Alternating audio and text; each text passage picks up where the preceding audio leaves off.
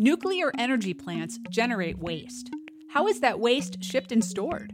On this week's Energy Bite, Jared Cohen, director of Carnegie Mellon University's Scott Institute for Energy Innovation, has some answers.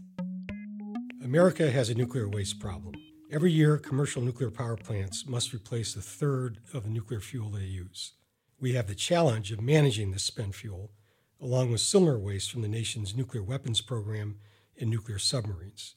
This nuclear waste is enough to kill everyone on Earth. That is astonishing. What's being done about it?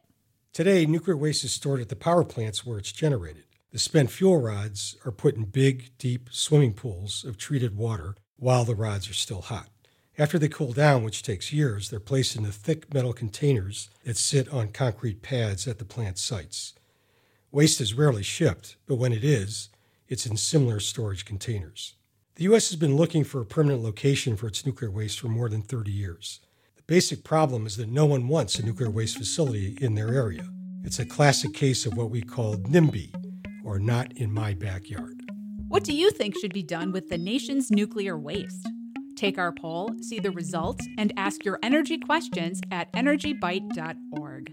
Energy Bite is a co-production of WESA Pittsburgh and Carnegie Mellon's Scott Institute for Energy Innovation.